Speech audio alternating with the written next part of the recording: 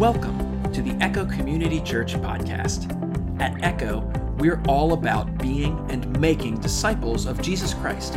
And on this podcast, you'll hear solid teaching from the Bible from our pastors at Echo. Thanks for checking us out and enjoy the message. The title of this morning's church message or sermon. How many of you saw it?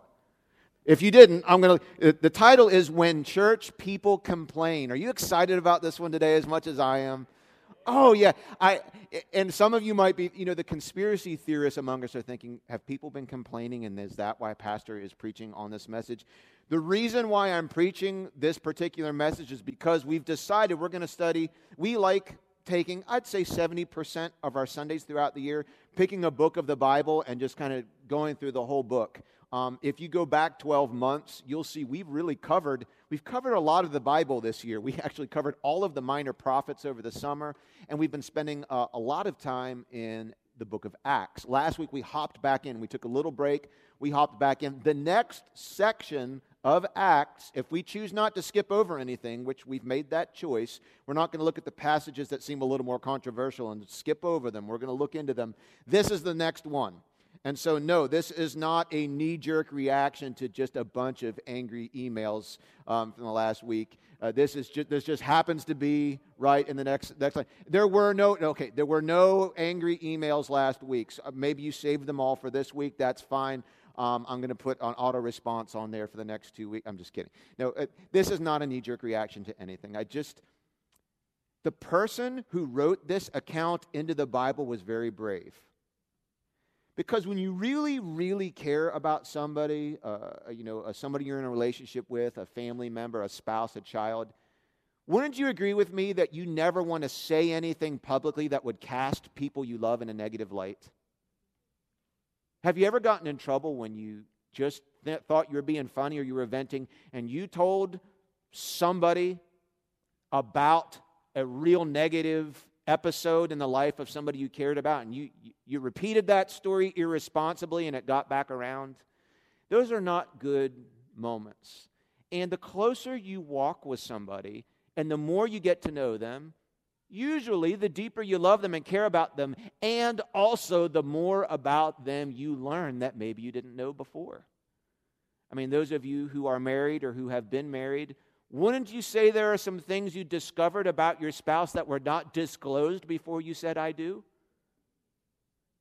Someone said, yes, oh yes. And not all of them were positive, endearing things, were they? Right. Now that's true of probably any friendship, any relationship, anybody that you care about, not just necessarily, not just a spouse.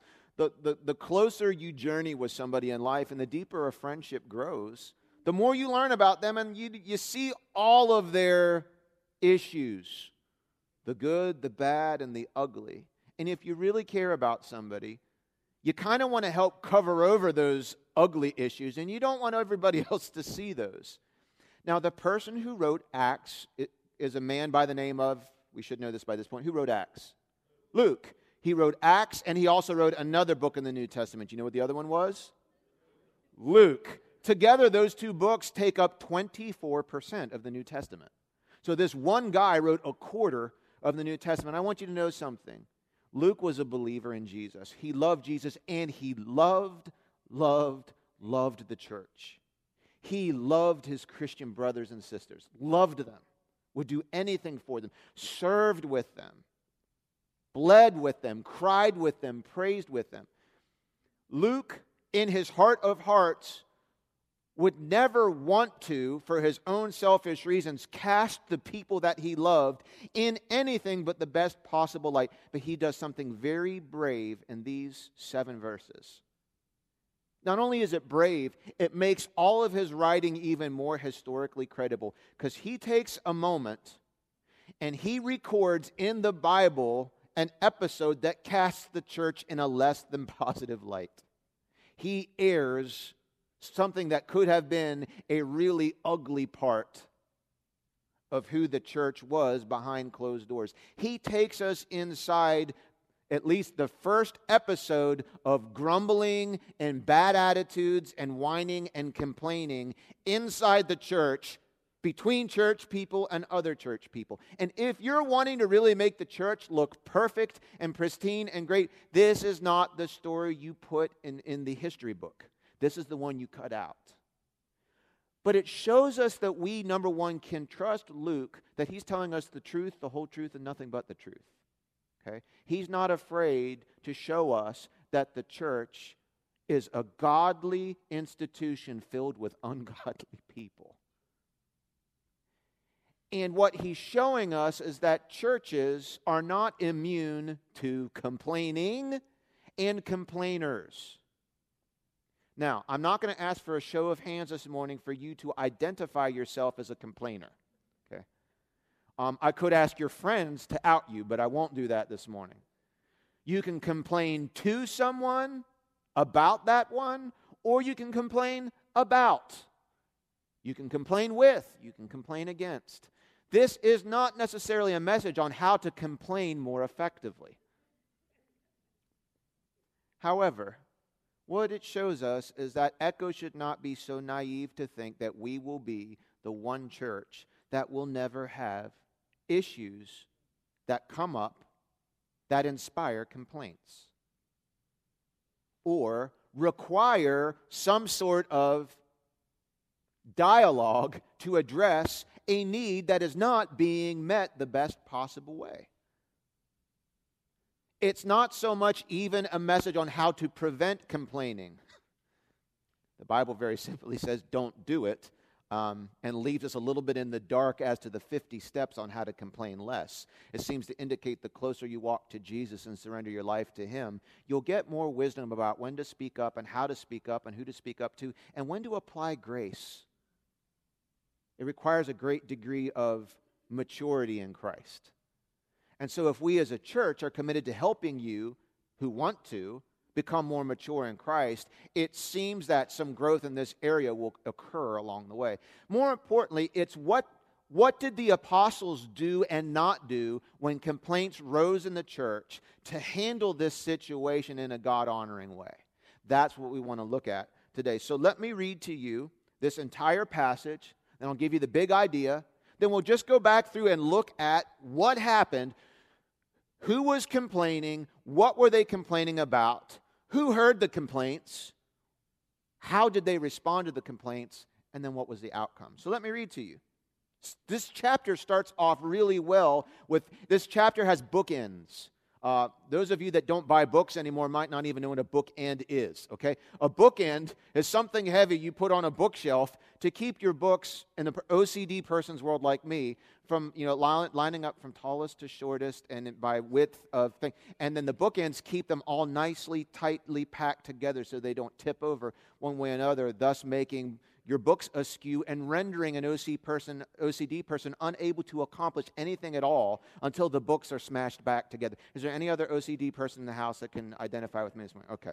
So, like me, you can find really cool old antique things that are heavy and make your own, or you can go to IKEA and buy 10 of them for $1. Whichever works for you. Bookends are great if you have books. Amen? Okay. Big idea for the day. Go buy some bookends. Well, first of all, buy some books and then get bookends. Here we go. But as the believers rapidly multiplied, this is a theme throughout the book of Acts. How many times have we seen this already? We've seen this a bunch of times. The church continued to increase in number. The church continued to increase. The believers rapidly multiplied. We see it again. And we see this bookend at the end of this section. It starts this way. As the church was growing rapidly, you get this next sentence that doesn't seem to fit. There were rumblings of discontent. Now, wouldn't you expect rumblings of discontent to happen when the church was in decline and everybody was trying to figure out why? This actually tells us that just because the church is growing rapidly, we should not expect complaints to be non-existent. As the believers rapidly multiplied, there were rumblings of discontent. The Greek-speaking believers complained about the Hebrew-speaking believers. Understand this is personal. I don't mean it personally. Yes, they did. They meant this personally. One group of people in the church who came from one language group complained about the other group of people in the church who spoke a different language, saying that their own widows were being discriminated against in the daily distribution of food. Now, the particular issue might not resonate with you, but I do want you to hear one group in the church accused another group in the church of discriminating against them. Okay? This is a 2,000-year-old issue, okay? So the 12 apostles called a meeting of everybody. They call a meeting. They bring them all into one room or one space. And they said, we apostles should spend our time teaching the Word of God, not running a food program. And we will unpack that statement because that sounds like a superiority complex here, okay? But it's really not. And so, brothers, select 7 men who are all well-respected, full of the Spirit, and full of wisdom. We will give them this responsibility. Then we apostles can spend our time in prayer and teaching the Word. Do you see verse 6? Verse 6 is a surprise, because when does this ever happen? You get 2 groups of people in the room and there's some rumbling, an idea is thrown out on the table. Who likes it? Usually one party or the other. You know who likes this? Everyone. 0 dislikes, only thumbs up. No YouTube video ever, but this one, all thumbs up. Everyone liked the idea, and they chose the following: Stephen, a man full of faith in the Holy Spirit; Philip, Prochorus, Nicanor, Timon, I practiced these, Parmenas, and Nicholas of Antioch, who was an earlier convert to the Jewish faith. These 7 were presented to the apostles, who prayed for them as they laid their hands on them. Now read verse 7. Here's your bookend, okay? So God's message continued to spread. The number of believers greatly increased in Jerusalem. And I love this sentence, and I wish I could spend more time on this. This is shocking. And many of the Jewish priests were converted too. Wow. Now, if you've been reading up to this point along with us, who were some of the main opponents to the Christians? The Jewish priests. In fact, up to this chapter, we see some of the strategies that the enemy has used so far in the early life of the church to bully them, to intimidate them, to try and slow them down, to silence them, shut them down. And usually what he used was he got a spirit of offense and jealousy in the heart of the Jewish priests and the council and the officials that ran the whole Jewish population. And they were the ones who were the biggest antagonists. But that wasn't succeeding. So the enemy tries a new tactic. Well, if I can't divide them from the outside, in fact, he saw dividing them from the outside just galvanized and made them unified and made them stronger. Maybe I can divide them from the inside. And you know what he uses? He uses a centuries-old racial offense and suspicion between 2 groups of people surrounding an unmet need. And that's all he uses to try and divide the church. So let's see what happened and how the apostles responded. Here's the big idea. The big idea is that a healthy church is able to properly identify and respond to unmet needs without resorting to whining and complaining. I want Echo to be a healthy church. And that does not happen automatically because we are not by nature healthy people. We are by nature unhealthy people. The Bible tells us this. If that's offensive to you, we're going to have to go back to Gospel 101. The Bible tells us that we are broken people, and the Bible also tells us we all realize this in some way, and we are seeking some type of methodology to make us feel better. It was no clearer to me. One of the things I fasted, I wasn't going to share this, but I'll share this. One of the things I fasted during this last fast was listening to talk radio while I was in the car. Okay? I just turned, I have satellite radio in my car because I drive a lot, and so I just let the radio completely off. And it's usually sports talk radio or something vanilla. I try and just while I drive, just leave it on there. That or the Station 131, which is a bunch of different preachers, and some of them just resonate with me more than others. I just turned it off the whole month. Just spent that time in the car with the Lord, which I thought was going to be just terrifying, but it's actually been great.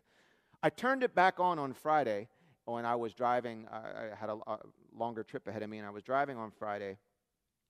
And the topic they were on this radio station was if you had 3 wishes, which I don't know how they got on this, if you had 3 wishes for the genie in the bottle, what would your 3 wishes be? And so every celebrity, every sports person they had on that day, they started off with that question. And it all boiled down to this. Listen, my life would be great if I could, they boiled down to health, wealth, and world peace.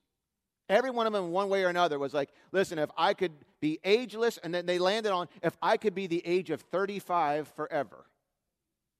And if I had unlimited wealth and I never had to worry about finances again, and if there were world peace, those would be my 3 wishes. And they pretty much boiled everybody down to those 3 things. There's a couple fourth ones that they threw in there, but they kept beating them back. And they're all saying, man, that would be perfect. And I'm thinking to myself, is there no greater statement to show the futility of man's efforts to have everything that God offers that we couldn't have? You know what God promises you? A life that's eternal. Never having to worry about your finances in a kingdom of peace. And here are all these people saying, man, if I could just get those 3 wishes granted, everything would be so. Even in the confessions of people not even knowing what they're saying, they're showing us, we realize we're broken. There's something we want that we can't have. And we like spending time hypothesizing about what a genie would give us when God's saying, if you'll surrender control of your life for me, I can give you that and so much more. We know this. We are broken. We want to be a healthy church, but we realize it's not going to happen automatically because there's a bunch of unhealthy people trying to make ourselves healthy. It's not going to work. We want to be a healthy church. One of the things we see a healthy church do in this passage is be able to properly identify and respond to legitimate, unmet needs without having to resort to whining and complaining. So let's see what went on here. Verse 1, let's go back to verse 1. But as the believers rapidly multiplied, there were rumblings of discontent. The Greek-speaking believers complained about the Hebrew-speaking believers, saying that their widows were being discriminated against in the daily distribution of food. I came across a great quote that frames this whole passage to begin with from one of the commentators I read, Dr. David Guzik. The mention of growth again reminds us that the early church was highly organized. Now think about this. They knew how many people were saved. They met together regularly at specific places and specific times without mass email and Facebook and Twitter and Instagram to tell everybody, without printing bulletins. Money and goods were collected, tabulated, and distributed to those people in need. Sin was confronted and dealt with. We saw that. All these things indicate that without any school of seminary, this church had some level of organization. So let's give them some credit. They are now numbering in the thousands, more than one out of, by some estimates, more than 1 out of every 5 residents of the metropolis of Jerusalem at this point had converted to Christianity within the first few years. And yet they had this really great network of communication for how they organized and dealt with things. So this is a church that at some size was pretty well organized, but as we dial in, we see in this passage there are a few gaps in their administration and organization gifts. So Satan, as we already said, had attempted a lot of different ways to just get at the church and divide them from the outside. It didn't work, so now he raises up an offense on the inside. Here's what you need to know. The Christian church at Jerusalem at this point consisted of, it was mono-ethnic for the most part. We don't understand this as much in our Western society. Understand, when I say a Jewish person in this day and age, it referred to 2 things: their religion and their ethnicity. Okay? It was everything about their DNA, their ancestors that united them. So the overwhelming majority of Christians in this church were of the same ethnicity, but there was a dividing issue within that ethnic group. You understand that even within ethnic groups, there can be lots of divisions, right? I learned about people who explain to me about the Latin culture. Say, listen, Dominicans think different from Haitians, who think different from this culture, who think different from this culture. And within our own large grouping, there are all kinds of subgroupings, okay? I've heard this about Italians, and they'll explain to me, trust me, within the German, I'm German, and within the German community, there's all kinds of different delineations of people. Within the Jewish ethnicity in this church, there were 2 groups of people, and the main division was their language. There was one group of Jews who came mainly from Palestine and Judea, and they spoke the language of Aramaic or Hebrew, okay? And they were most hardcore around traditional Old Testament Jewish culture. There was another group of people who were also of Jewish ethnicity in this church. They were speaking Greek. Now you might ask, how would a Jewish person in that time and age speak Greek instead of the language of their fathers? Well, if you've been with us, especially over the summer, you understood that back in the day, after the days of King David, Israel was on a sharp decline, and eventually they had a civil war and split into the northern kingdom and the southern kingdom. And eventually both of those kingdoms turned their backs on the Lord, and they were both conquered by other foreign nations. And at some point, some of them were led off into captivity. Do you remember any of this? So you had a very, very, very small group of Jews who weren't led off. And they stayed put and tried to eke out life in the rubble of the Holy Land. And then you had this other group of Jews who were carried off. And they were raised in other parts, and eventually, even though they were still Jewish in their ethnicity and they were still practicing Jews, many of them, they grew up in the Greek culture, in the Hellenistic culture, and they spoke Greek fluently. Now, how would all these people come back together in church? Well, if you look at the timeline here, the great kind of ground zero for the Christian church was on the day of Pentecost, where it's one of these feasts, or the Feast of Passover, where all the Jews all over the world would make a holy pilgrimage back to the metropolis of Jerusalem. So you have all these Hellenists, Jewish, practicing Jews, who didn't speak the language of their fathers, who spoke the language of the nations where they grew up in, coming back to the Passover. And here they're getting evangelized. And many of them are converting to Christianity. And what we learn is that many of them relocated to Jerusalem with their families, who brought their language with them. And now they're trying to find work and community here in the same city with their Aramaic-speaking brothers and sisters.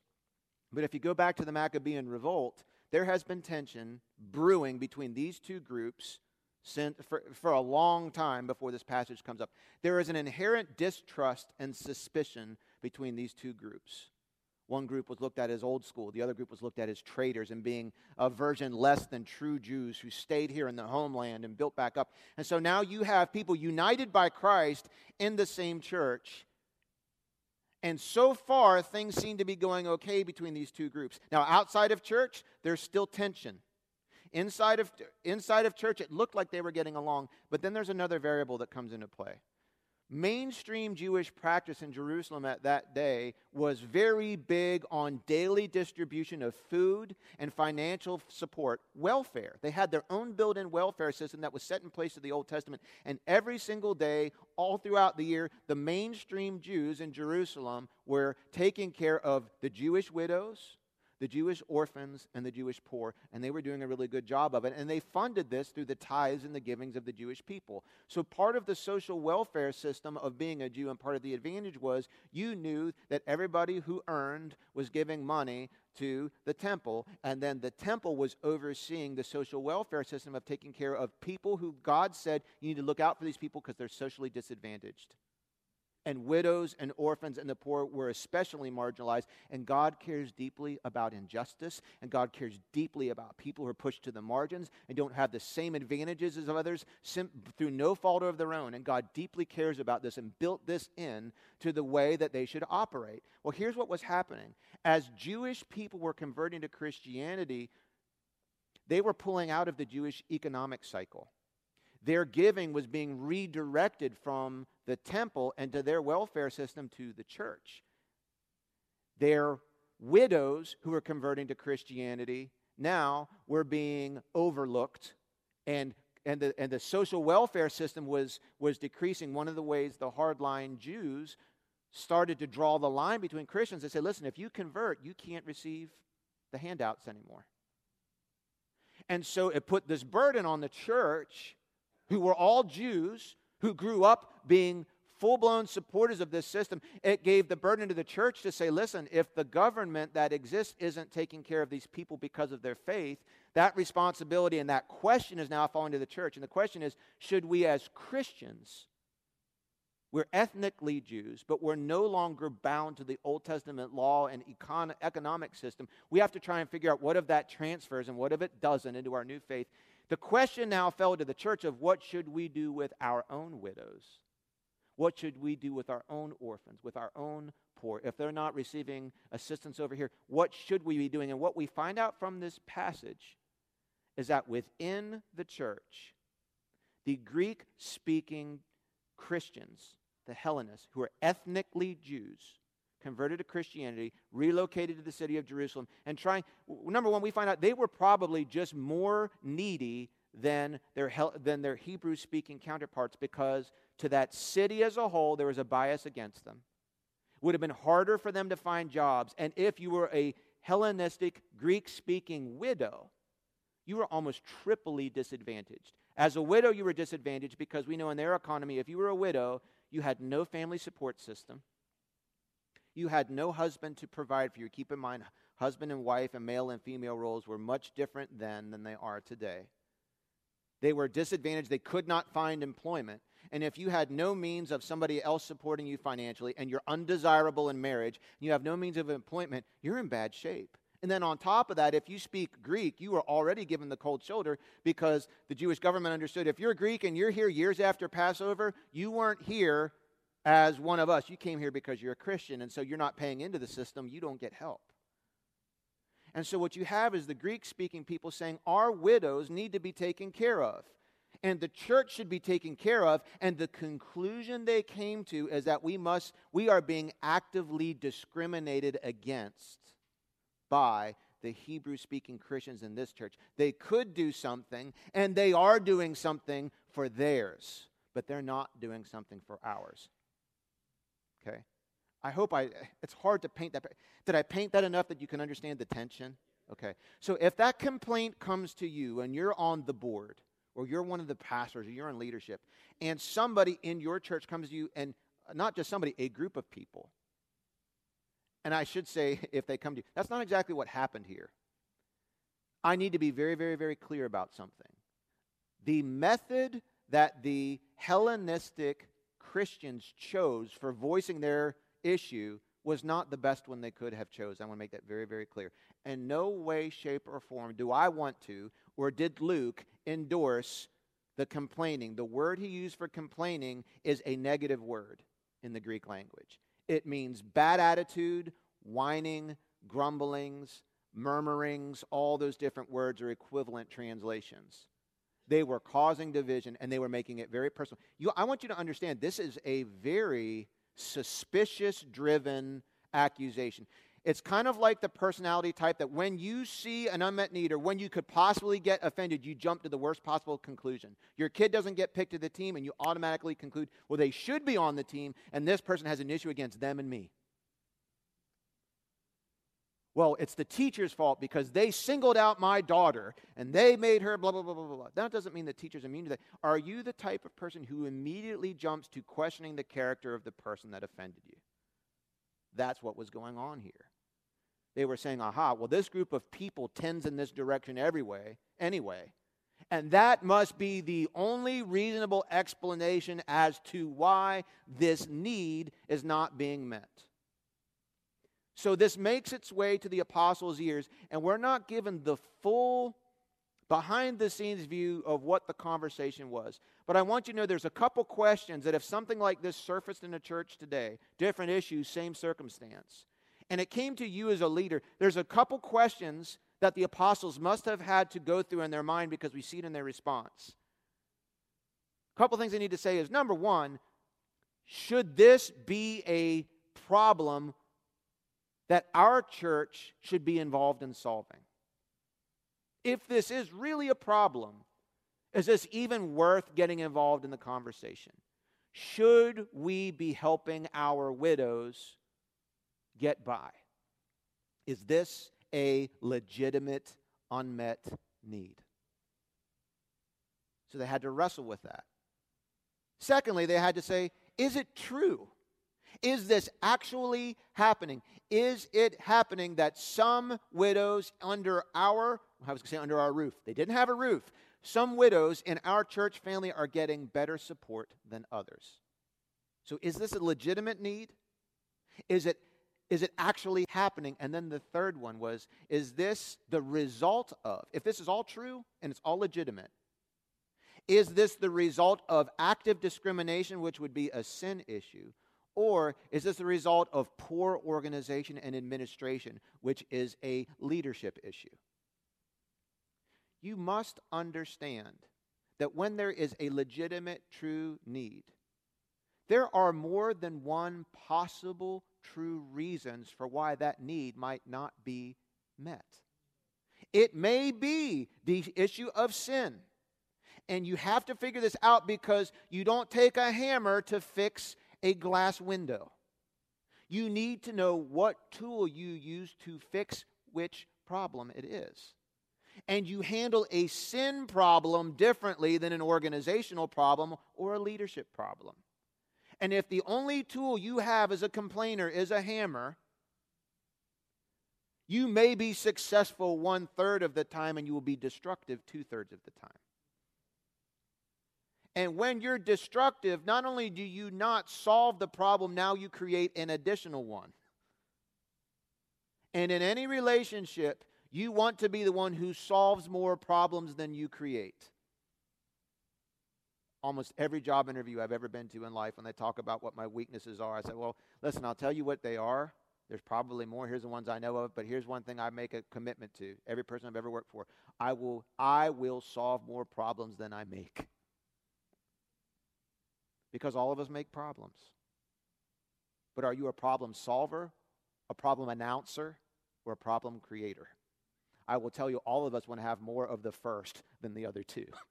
But you need people to announce the problems with maturity and with wisdom and in the right way. So the apostles have to wrestle through, is this a need is this a hill we need to die on? Do we need to have a stance on this, or is this really not a problem for the church to deal with? What we can cobble together is that they decided, yes, absolutely, it dishonors God for us to have socially disadvantaged people in our church and for us to turn a blind eye to them. We need to be advocates for them. We need to step up for them because God is an advocate for those who are suffering under injustice, and so should we. And they decided it, and Echo needs to embody that. We need to be on board being a champion for those who suffer injustice. God cares about this deeply. So they said, yes, we need to be involved. Second question, is this actually happening? Is it true that some widows are not getting good services? The conclusion to that we can see, yes, it is true. And third question, is this a sin issue? Is it true that the Hebrew-speaking believers are actively withholding the good they could do towards their Greek-speaking brothers and sisters based on racial prejudice?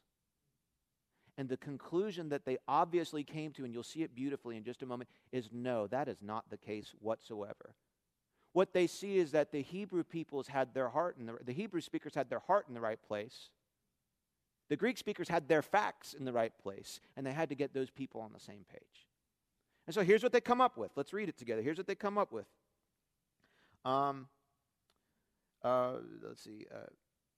Verses 2-4. So the 12 called a meeting of all the believers. Let's get everybody in the same place and let's talk this out. They said, we apostles should spend our time teaching the word of God, not running a food program. And so, brothers, select 7 men who are all well respected and are full of the Spirit and wisdom. We'll give them this responsibility. Then we apostles can spend our time in prayer and teaching the word. I want to be very clear again. The complainers did not present the problem to the apostles in the best way possible. And yet, the apostles, I want to show you how they respond to this. They respond with tremendous judgment, tremendous discernment for how to handle this. And what they did say and what they chose not even to address publicly. There's a whole part of this complaint they threw no fuel on the fire. Okay? They absolutely affirm the legitimacy of the concern. And they approach this matter based upon the merit of evidence, facts, and research, not upon the personality of those who complained or the manner in which this concern was presented. Because they had every right to just say, you know what, I'm not going to listen to you because you're just complaining. I'm writing you off. They were mature enough to listen to people who are saying the right thing the wrong way.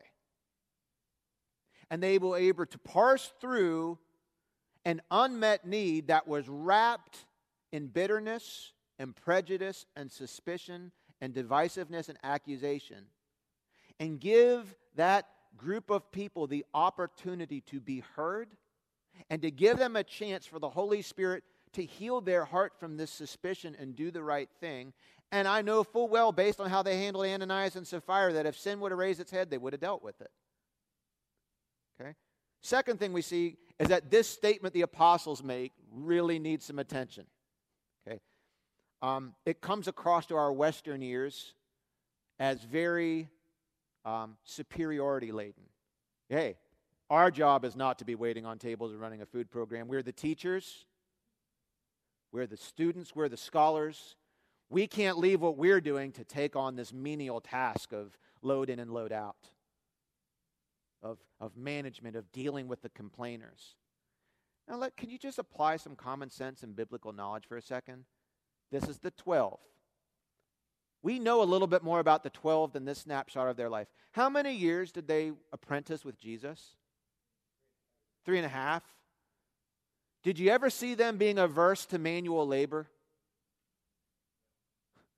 These people, these 12, have shown their chops. They were not above hard work and manual labor. None of them were. They all fully embraced and served, no matter what the role was. What are they really showing us? They're showing us this. Number one, we recognize there's a legitimate need here. Number two, the 12 of us can't be everything if the church is going to succeed. We can't be the everything for the church. They recognized God gave them some spiritual gifts that were supposed to be active at this time, and that was primarily in the role of teaching and equipping. And they said, this is a legitimate need. It deserves leadership. But we can't put the primary responsibility on our life on the shelf because that won't be effective. Because what will happen is you'll take people that maybe God wasn't using in organizing and administration gifts, and you'll throw them into the pot that's boiling over, and they'll be neglecting their unique role to go over here and do something maybe with 50% effectiveness, and do this with maybe 50 or 40% effectiveness, and neither of those things will be done with excellence in a way that would honor the Lord. They recognized that this was not only a legitimate need, but that there was probably leadership placed in the church that they had been teaching and instructing, that it was time to raise up the qualified people with the right gifts to give the right service to this ministry. And what they're saying is, if God has given somebody like a teacher the primary and central gifts to teach that congregation, they must honor God with that gift and not put it on the back shelf for any reason.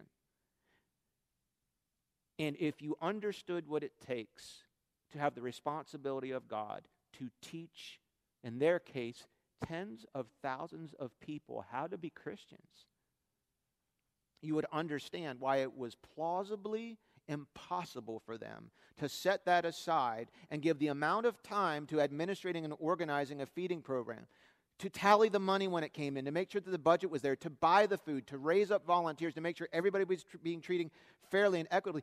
Think about how many widows they're having to feed if it needs 7 people to volunteer to lead the team. Think about the size and the scale of what this was. And this is not glamorous work. This is dealing with high need, high touch people. This is dealing with finances. This is dealing with commodities and resources. They were dealing with a society where their buying power as Christians was diminished. So where are they going to go to get all the food, knowing that if they're buying it from people who know who they are and what their cause is, they might be hiking up the prices to get the food to give to the widows. The apostles are not saying that this is beneath them. And no teacher should ever, no pastor should ever say this type of work is beneath us. At the same time, we have to balance that against saying, listen, no pastor can be everything to their church. No pastor can do it.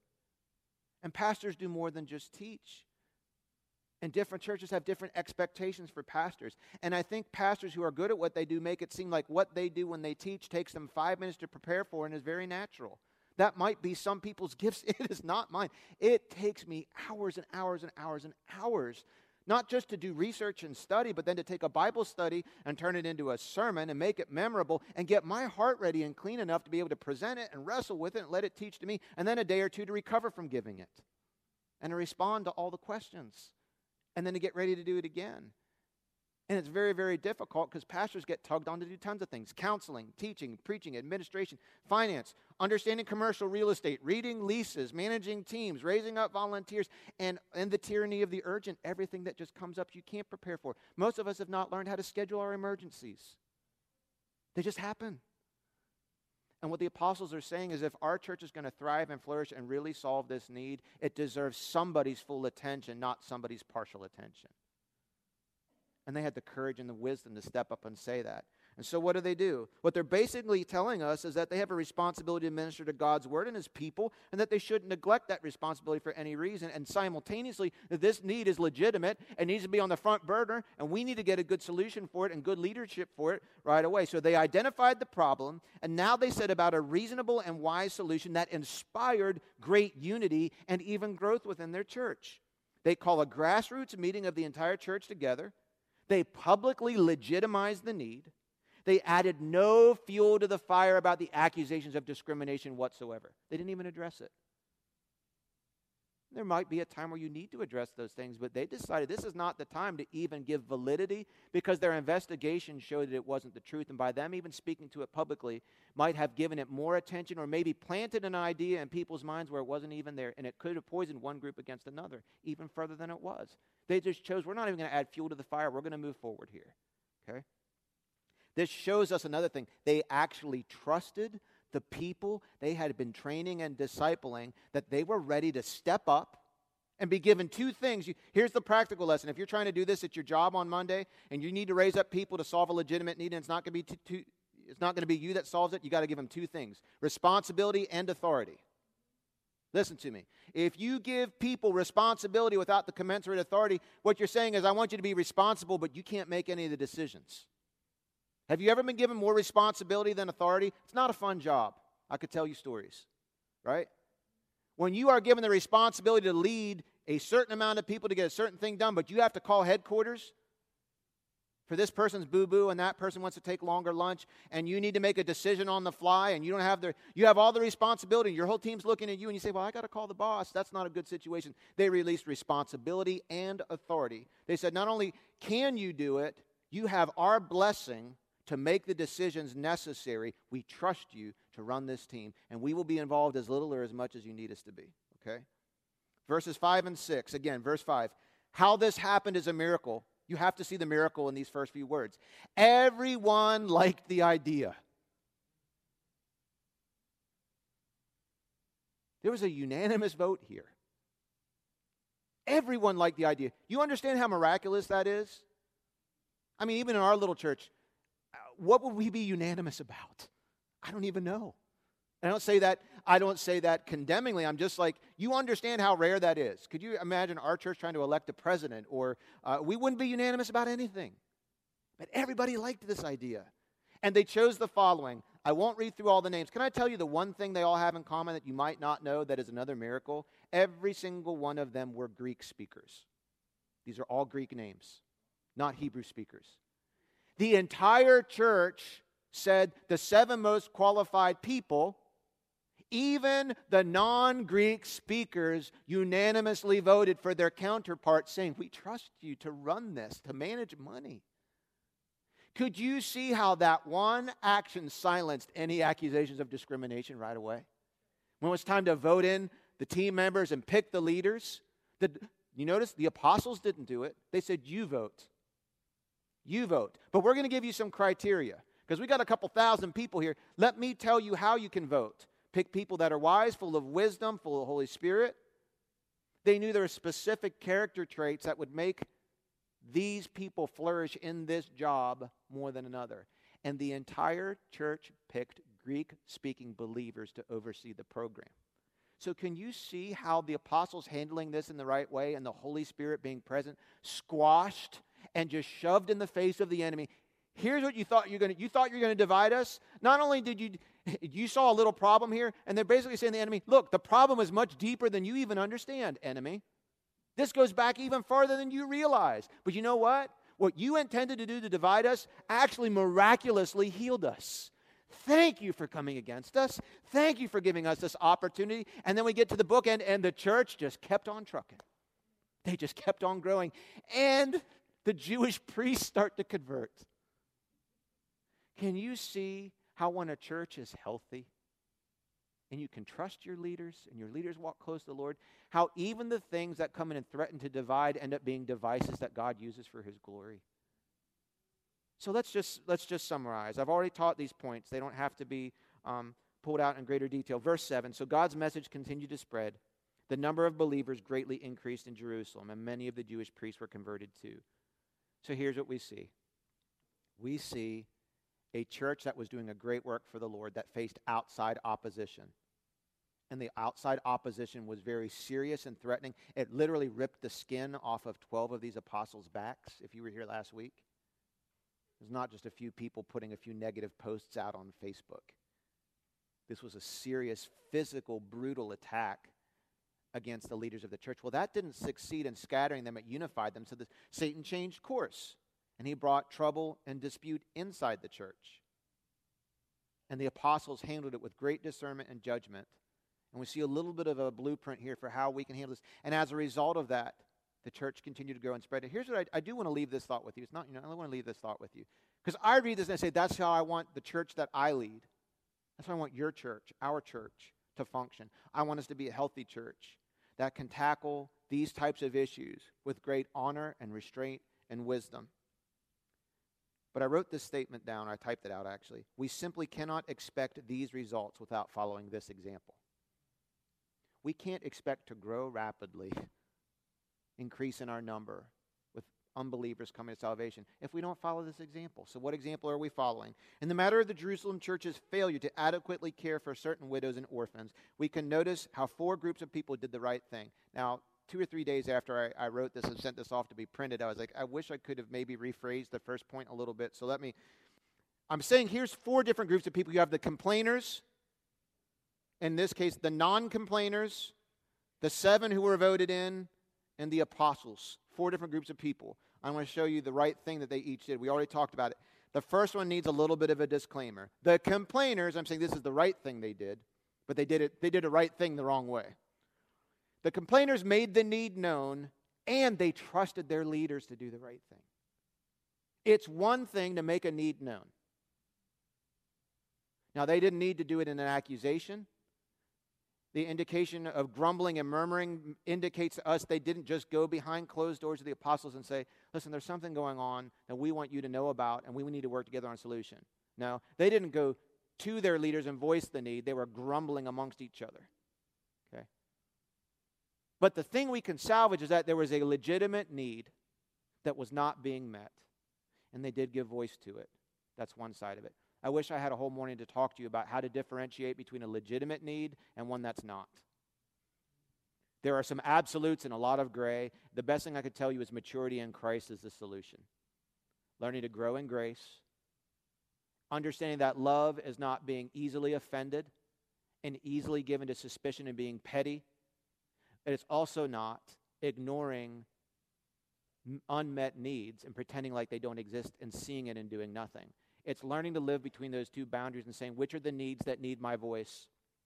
And how should my voice be used in a way that glorifies and honors the Lord? I have a lot more to say about that. I can't say any of it today.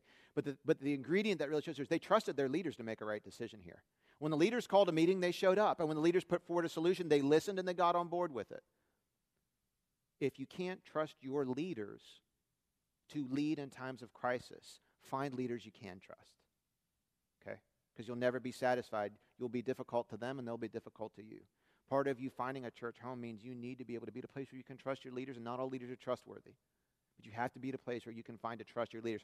Or else you'll be a voice that gets discounted, and your needs will you can't serve the church any value, and your leaders can't serve you any value.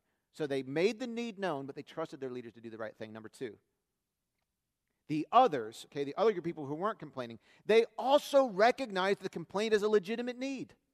They were able to quickly get past the he said, she said accusation part and say, listen, if there are widows in our church who are not being served, we are cut to the heart about this. Let's drop everything. This shouldn't be. What can we do to help?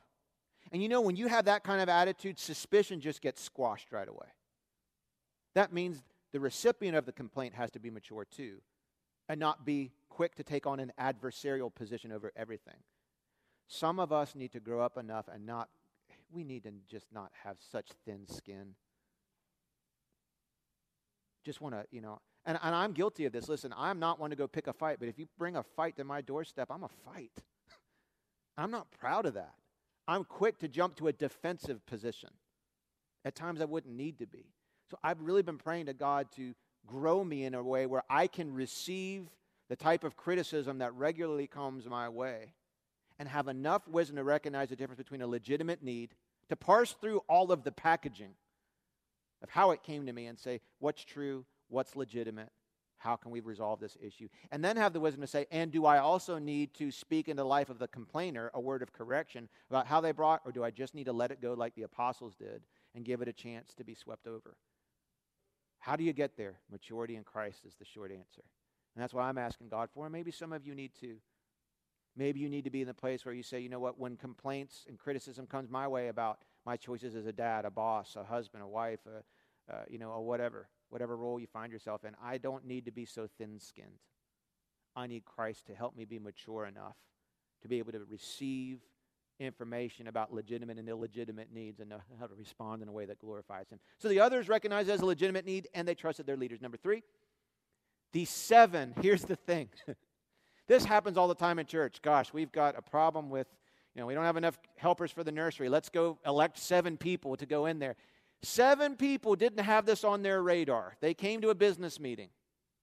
Okay? They hear about a problem, and there's a new ministry in the church launched, the taking care of the widows team. This is not a glamorous job. They are voted into this meeting without a chance to pull their name from the ballot. And they came in the meeting thinking this is going to be a business meeting, and they go out with a new job they were voted into. How many of you have ever missed a meeting and found out you got assigned a new role at the meeting you missed?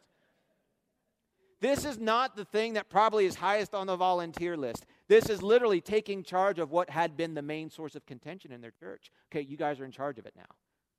This is not like everybody's excited about this new ministry. Let's get it going. Everybody's happy about it. This is like, no, this is a mess. It's not well organized. It's not well led. In fact, it has no leadership. It's been going on organically, not intentionally. And this leadership needs to be done. This ministry needs to be done intentionally, or people are going to get left out and people are going to get hurt, and we don't want that. The 7 said yes to giving their gifts to an unglamorous role in the church. It is not glamorous to come in at 7:30 on a windy day and literally take screws and bolts and put together big, heavy signs and put them out front on the road.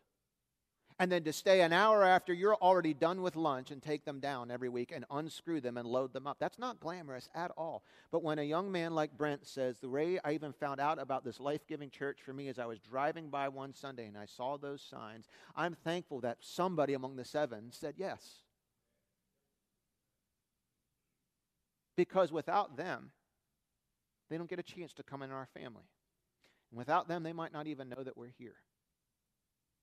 And there's a great message here to say that, are you the type of person who in your church body, when there is an intersection between a need and your gift, that when called upon, you'll say yes? Number 4, the apostles responded to a legitimate need without abandoning their primary task. They didn't use their primary task as an excuse not to deal with something they didn't want to deal with. There's a big difference between saying, that's not my gift, I want no responsibility for it. They said, it's not our gift, and it's not primary, but we're the leaders, and the buck stops here, and God holds us responsible. This is a legitimate need, and even though we can't be the ones who take the baton and run with it, we're going to hit a pause button, call a meeting, and we're going to bring some leadership to this. They were able to actually, do you see what they did? As they were appointing other leadership, and the very same meeting, they're teaching. They're teaching thousands of people how you deal with internal complaints, how you solve problems in your organization when things are falling through the cracks. As they're not abandoning their task, they're doing their task and solving a problem at the same time. What a beautiful example for healthy leadership. So you see, this isn't a message saying if you're complaining, knock it off. Okay? Even though I would add, if you're complaining illegitimately, knock it off. Just stop. Better yet, all you who are listening to it, shut them down. That's the way you stop complaining. A complainer doesn't even think they're complaining. They think they're venting, speaking up, being righteous, whatever they are. If you would stop listening to them, the only person they could talk to is God. and He'll shut it down. It's those of us who listen and don't say anything. That is the fuel that feeds complaints. Because even in your listening, you're giving consent. If you don't speak up, they think you agree, even if you don't. Well, I don't want to speak up. Why? Why don't you want to speak up? Because you're selfish. Because you're more concerned about your own feelings getting ruffled and the social consequence of you speaking up than shutting it down. You don't want to be inconvenienced by the courage it would take and the ramifications you might have if you spoke up. If you want complaining to stop listening to it. Just shut it down. It will stop. Or they'll go elsewhere and you win anyway, right?